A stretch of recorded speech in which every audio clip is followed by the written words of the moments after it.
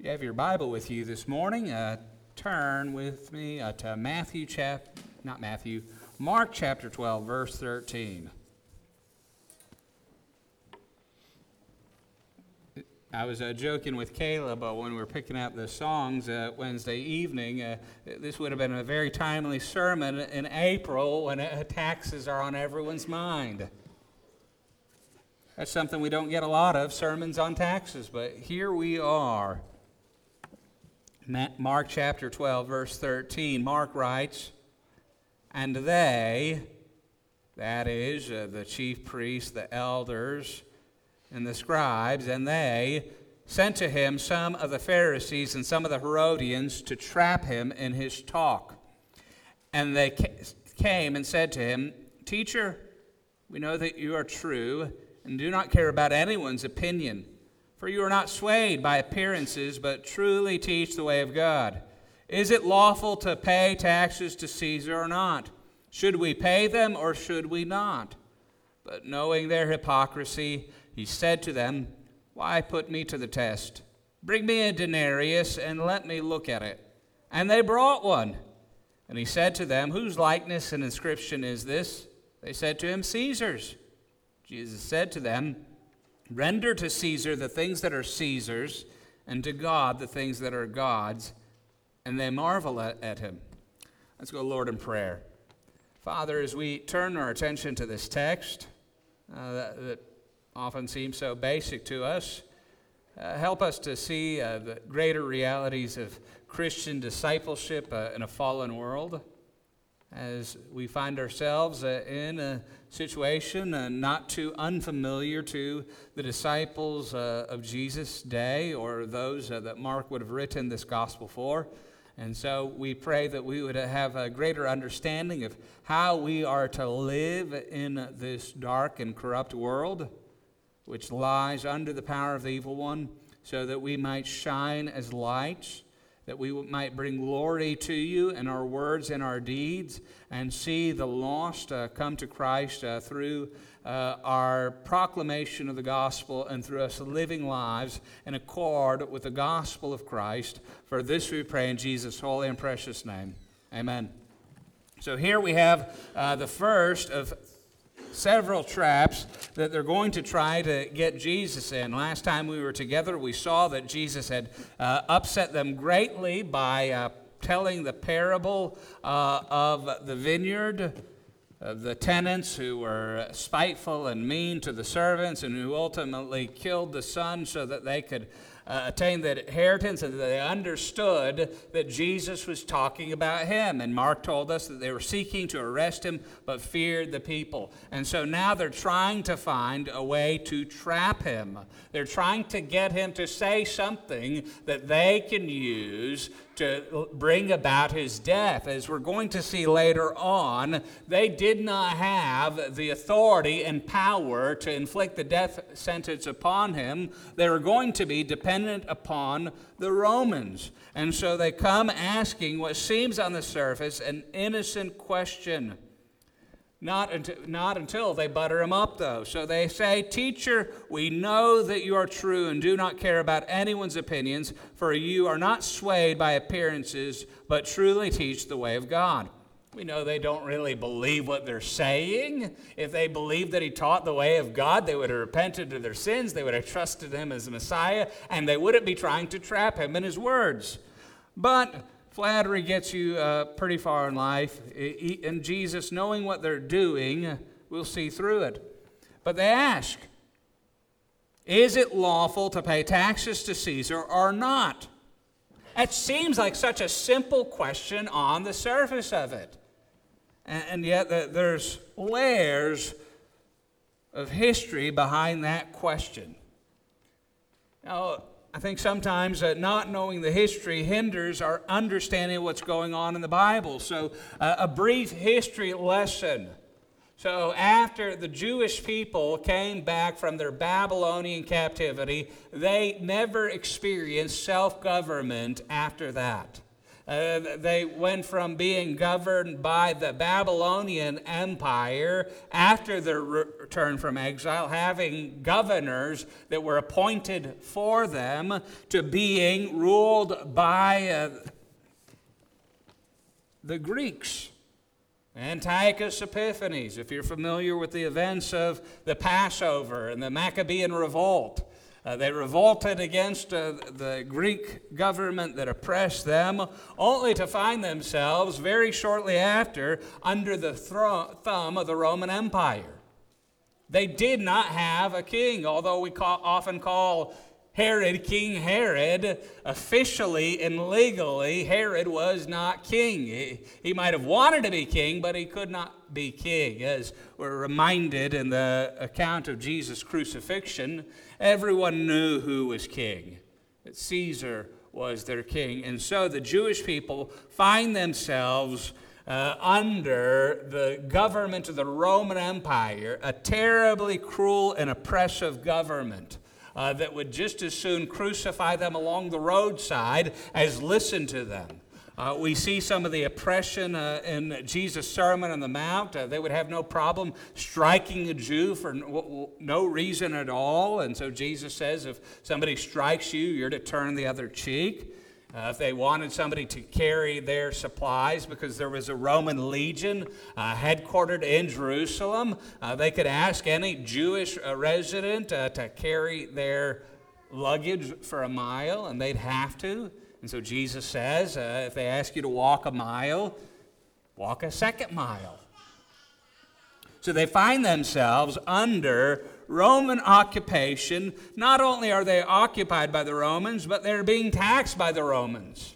This whole system of control that's being instituted by the Rome through the use of their armies required financing. People in Rome weren't going to pay their own money to govern these outlying territories. So where's the money going to come to employ all these centurions and soldiers that are going to keep this backwaters part of the Roman Empire going? Well, the Romans instituted a system of taxation.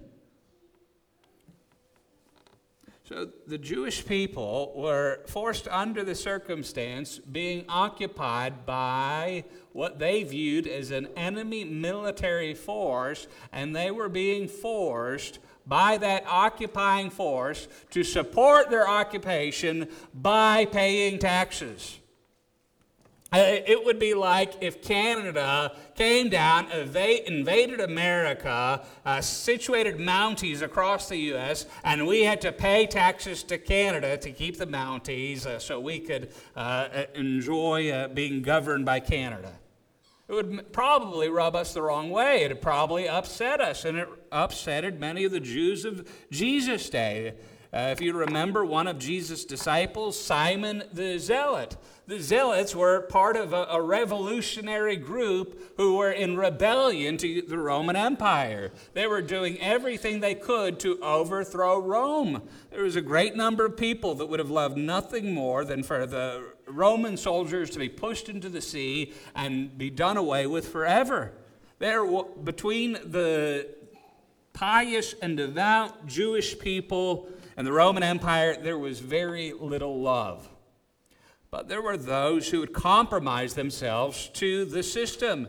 Herod's power and authority over Judea was dependent upon Caesar's support.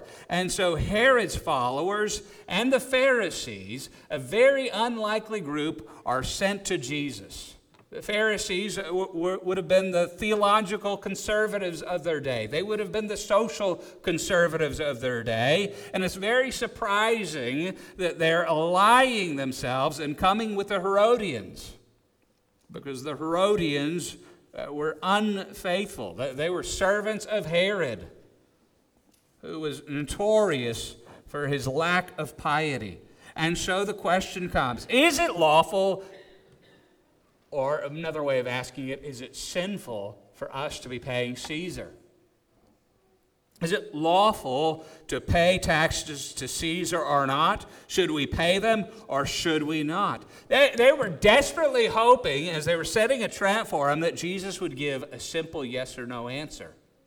If he says yes, it is lawful to pay taxes to Caesar, they will use those words to turn the crowds against Jesus, because the crowds hate Caesar. The crowds want nothing to do with Caesar. The crowds are very angered at having to pay taxes to Caesar. But if Jesus says no, then they can arrest Jesus, bring him over to the Roman prefect, Pilate, and say, this man is saying that we cannot pay taxes to you.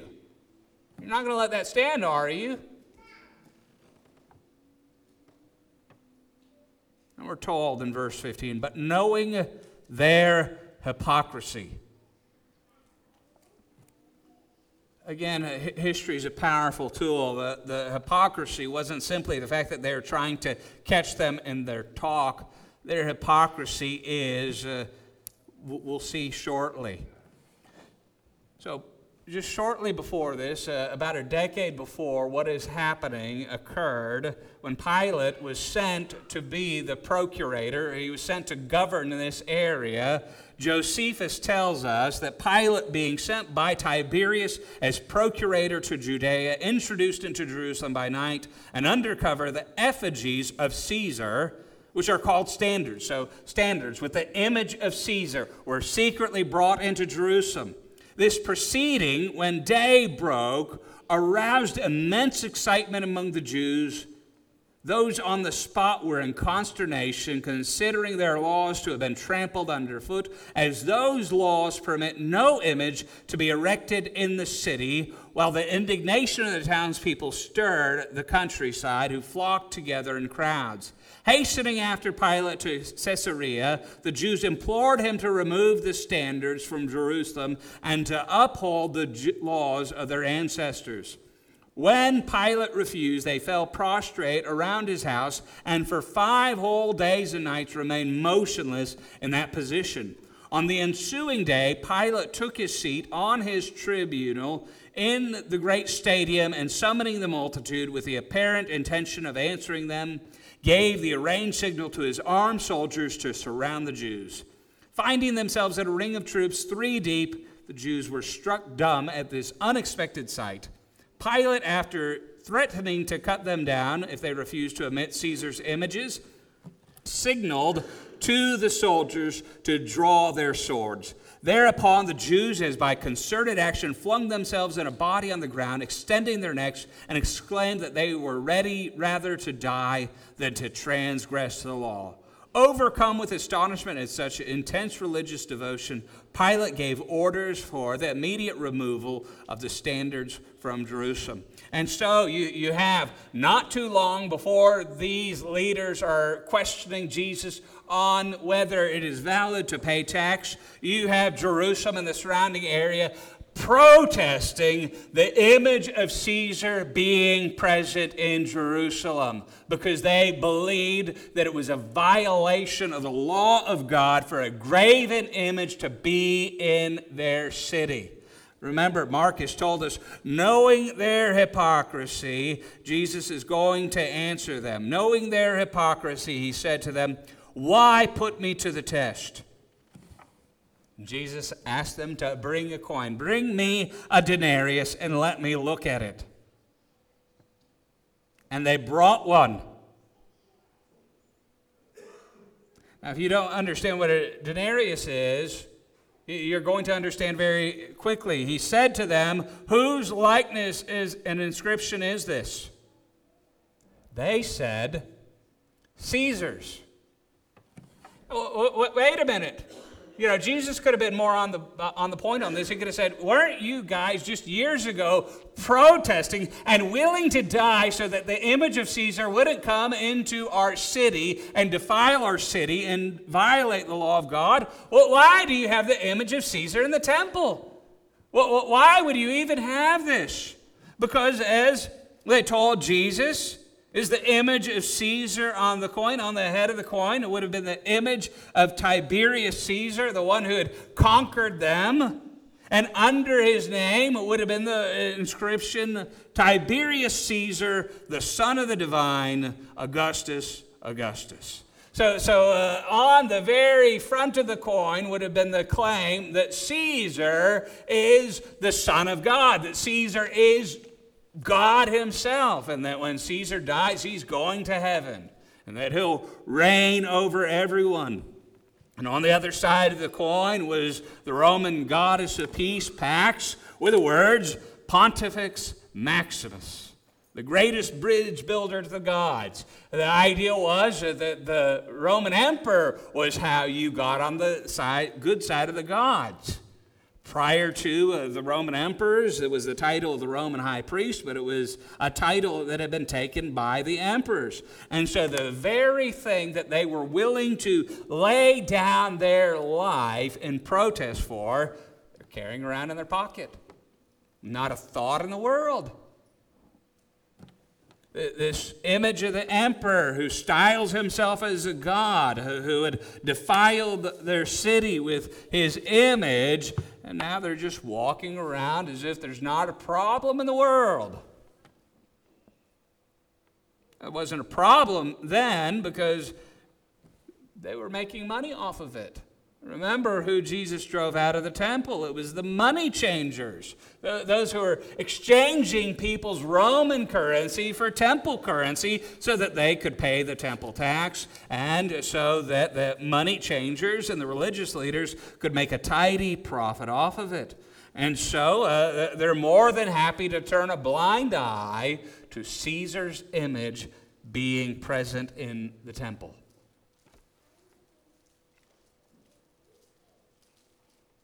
So Jesus asked them for the coin, and he exposes their hypocrisy. Whose likeness and inscription is this?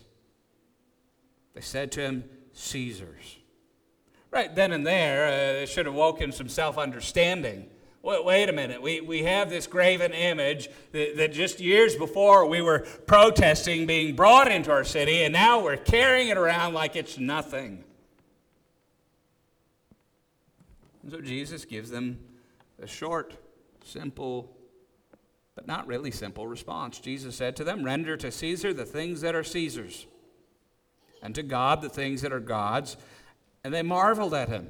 There was an understanding that if your name and image was engraved upon something, that you owned it.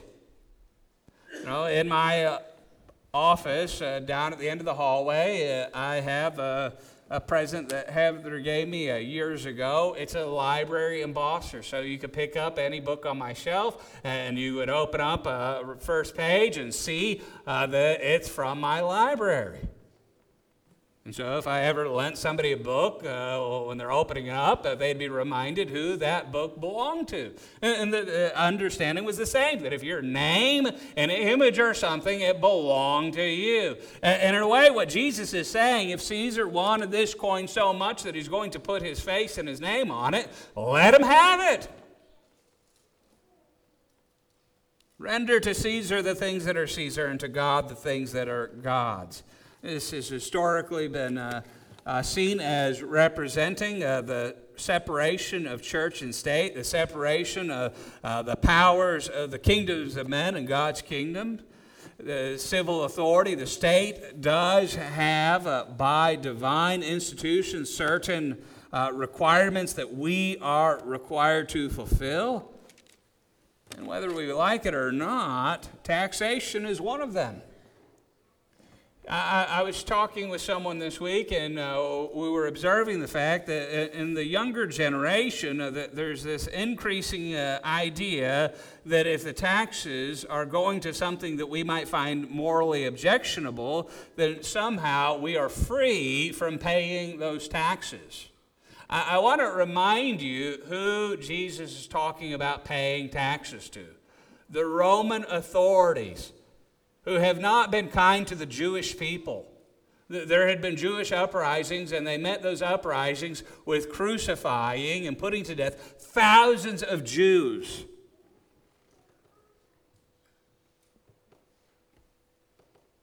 The Roman Empire was very far from being a representative of government virtue. Not only that, but Jesus has been telling his followers, as we've been going through the Gospel of Mark, predicting his suffering and death, that the chief priests and the elders are going to hand Jesus over to who? To the Romans.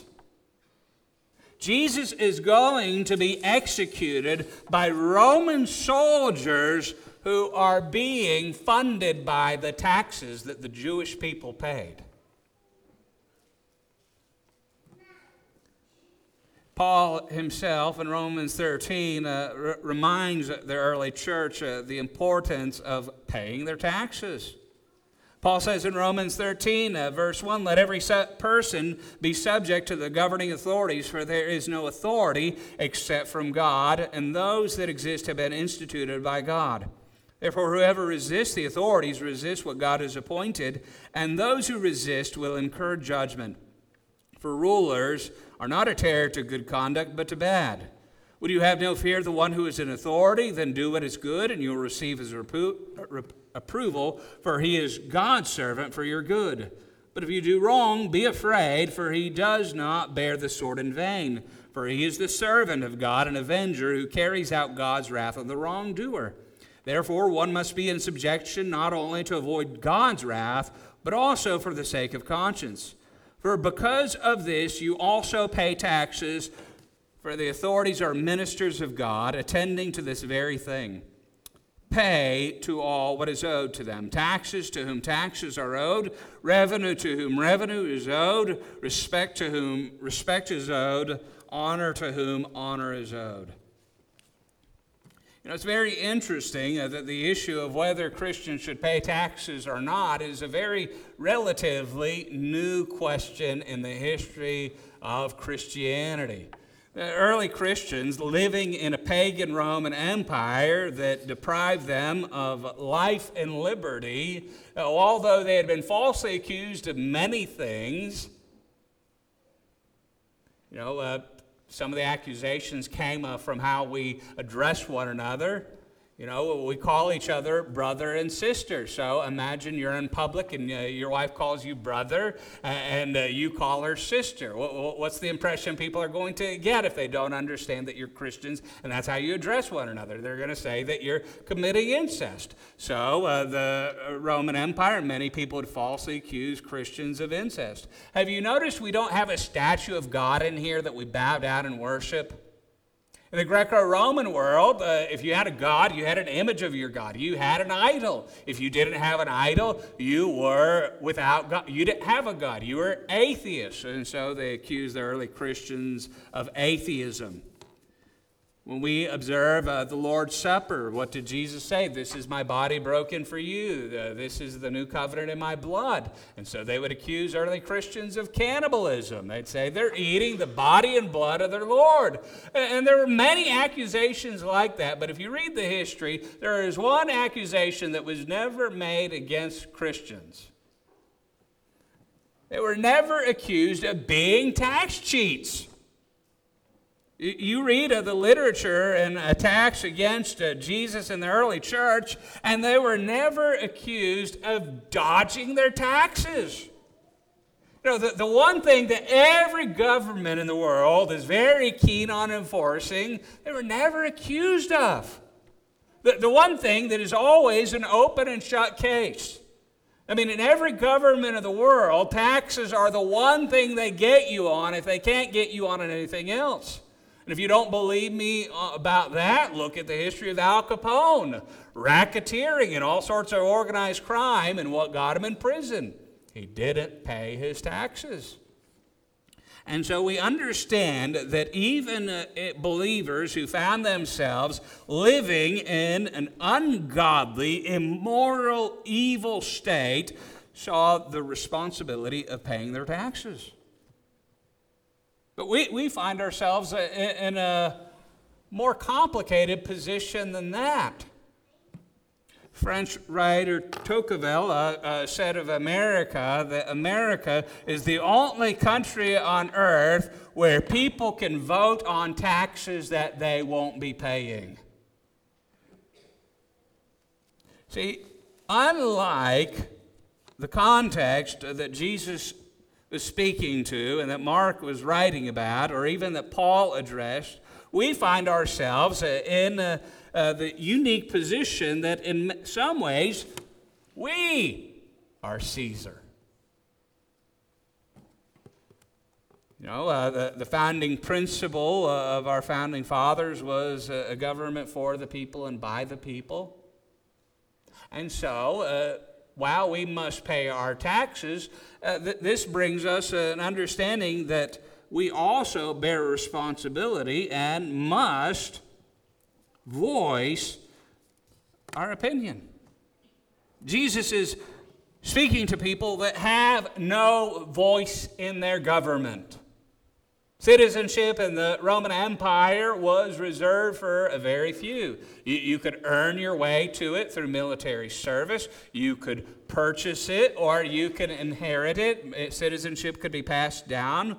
But very few, by and large, were citizens in the Roman government. Very few had a voice in the government. So Jesus is speaking to those who have no say and tells them that their responsibility is to render to Caesar the things that are Caesar's and to God the things that are God's. See, Rome wants their money so bad, give it to them. It's mammon, it's unrighteous wealth.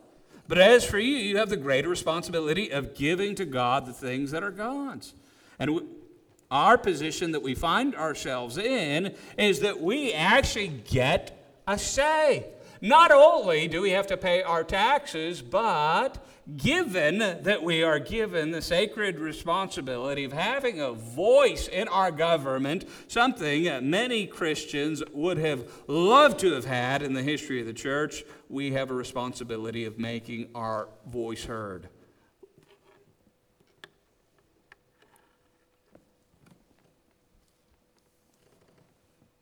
One of the main objections that many have to taxation in our day and age is the issue of abortion. And I've been clear, abortion is a terrible evil. The fact that abortion was legalized under Roe versus Wade was an unspeakable evil in the history of our country, deserving the judgment of God on our country.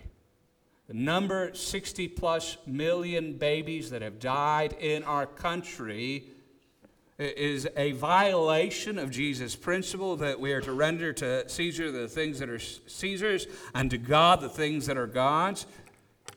Human life is made in the image of our Creator God. Everyone from conception to natural death has inherent dignity, value, and worth. And while we may have to pay our taxes, we don't have to be happy about it, and we have opportunities to make a change in that. Jesus is writing in a time where they have no opportunities to make a change. See, there are some that thought they had the opportunity. The zealots thought that through violent uprisings that they could do away with Rome, and we know what ultimately happened. AD 70, Rome came with its full force and destroyed Jerusalem and pulled the temple down.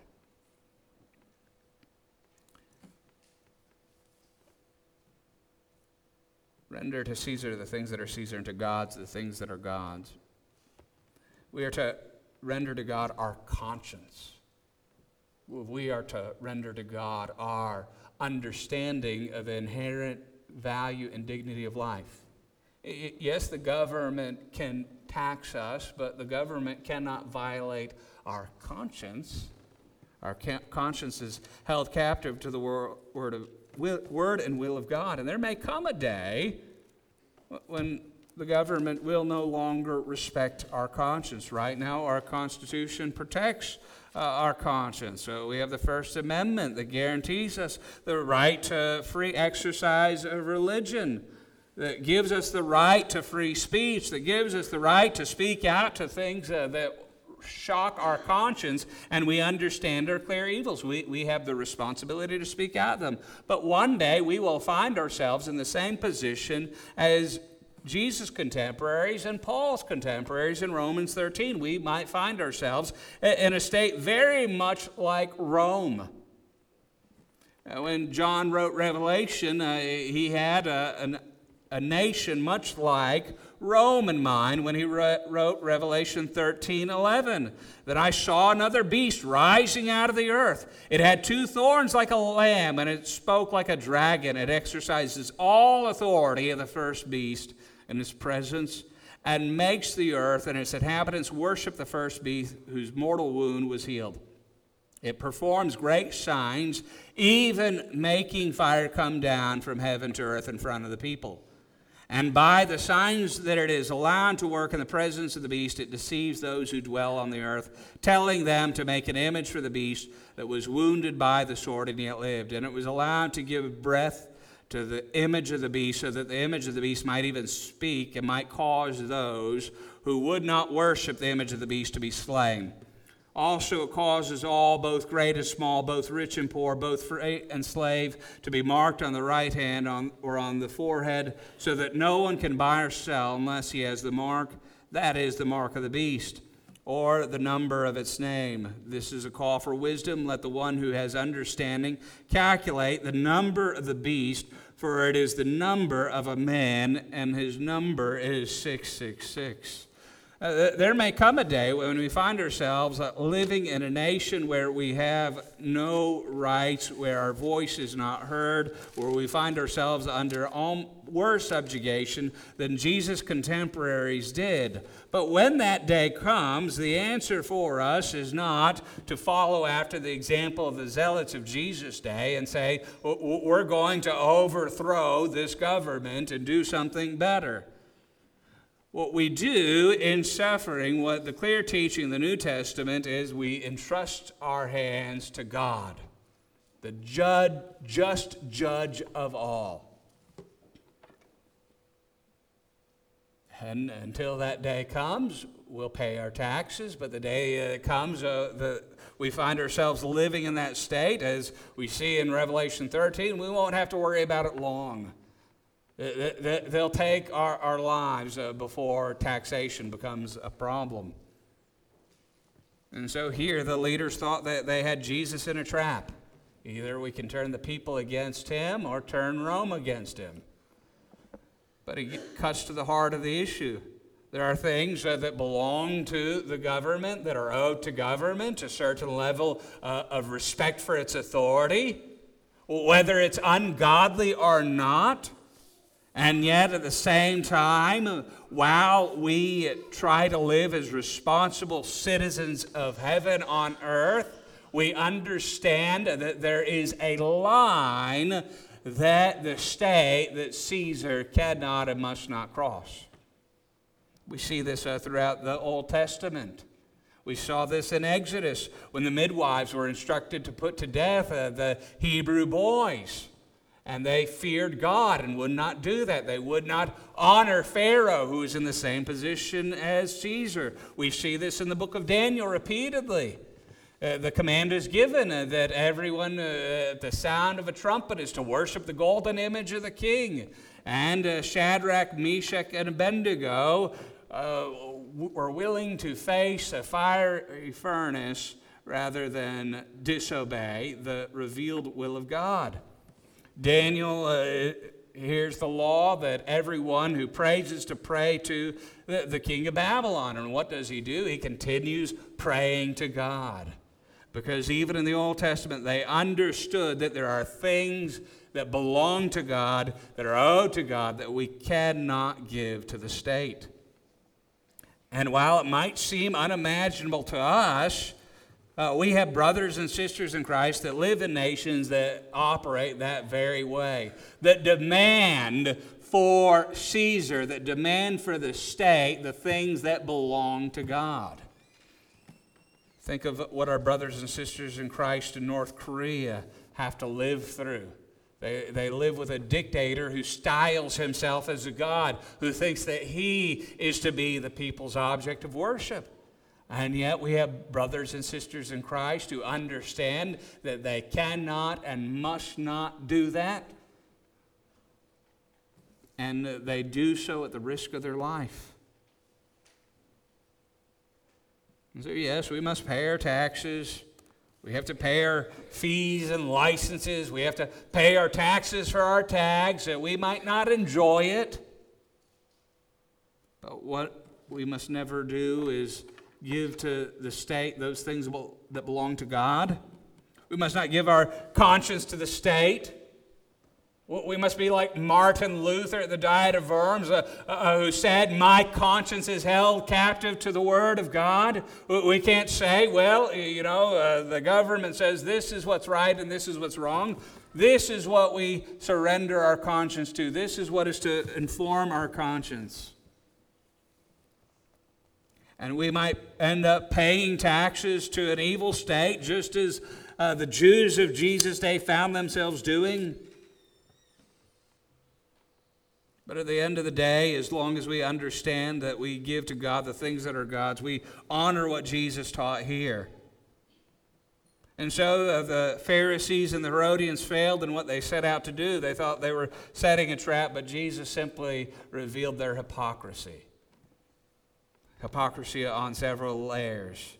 Hypocrisy that the Pharisees, who considered themselves the upholders of righteousness, were siding with the Herodians, the followers of the court of King Herod, compromising themselves and trying to destroy Jesus. Demonstrating that they're willing to turn a blind eye to the law of God when it profited them.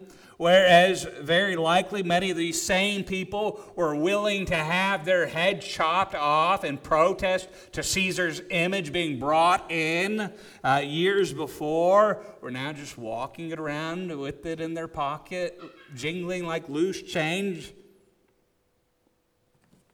showing how easy it is for us to sacrifice our conviction and conscience when there's profit on the line.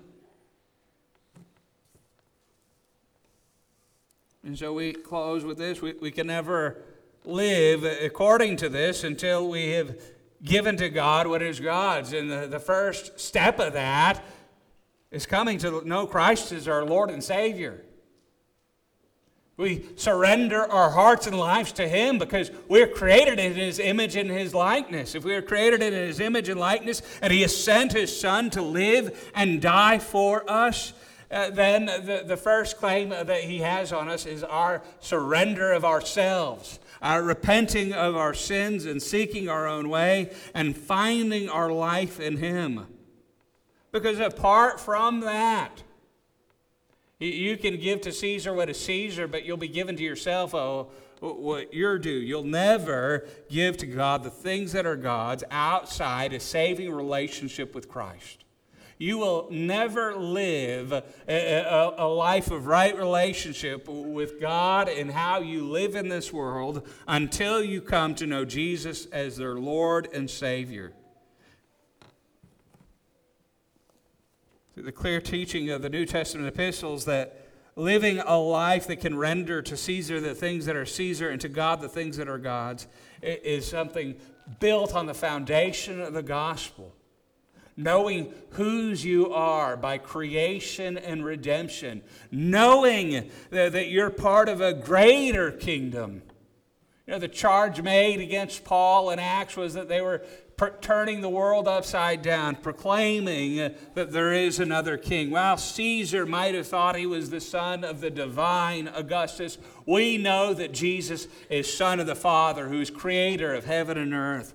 While the Roman emperor thought he was the great bridge builder to the gods, we know that Jesus is the way and the truth and the life. He is the way, not to the Roman gods, but to the one true and living God. And until you know Him as your Lord and Savior, you find yourself in a desperate condition. Let's go, Lord, in prayer. Father, we thank You for Your grace and Your mercy. We thank You that even though we find ourselves in a world of darkness, and that darkness is often represented in the governments of this world, we can live for You and trust You. We can obey the state where your word permits. But we know that there may come a day when the state or whatever authority might command us to do that which is against your word. And we pray that should that day come, we would find that it is better to obey you than man. And I pray this morning that if there are any who have not come to know Jesus as their Lord and Savior, that today they would see their great need of Him, because your Son has been given the name that is above every name. Your Son has been given a throne that is above all power, rule, authority, and dominion. There is no authority greater than that of Christ, and one day all of us will give an account, whether it be a judgment unto damnation or a judgment of our works and faithfulness. We know that an account will come. And so we pray that those who are far from you would come to know Jesus as their Savior today. And we pray that we who are believers would live lives that bring glory to you even in this dark time that we find ourselves in. For this we pray in Christ's holy and precious name. Amen.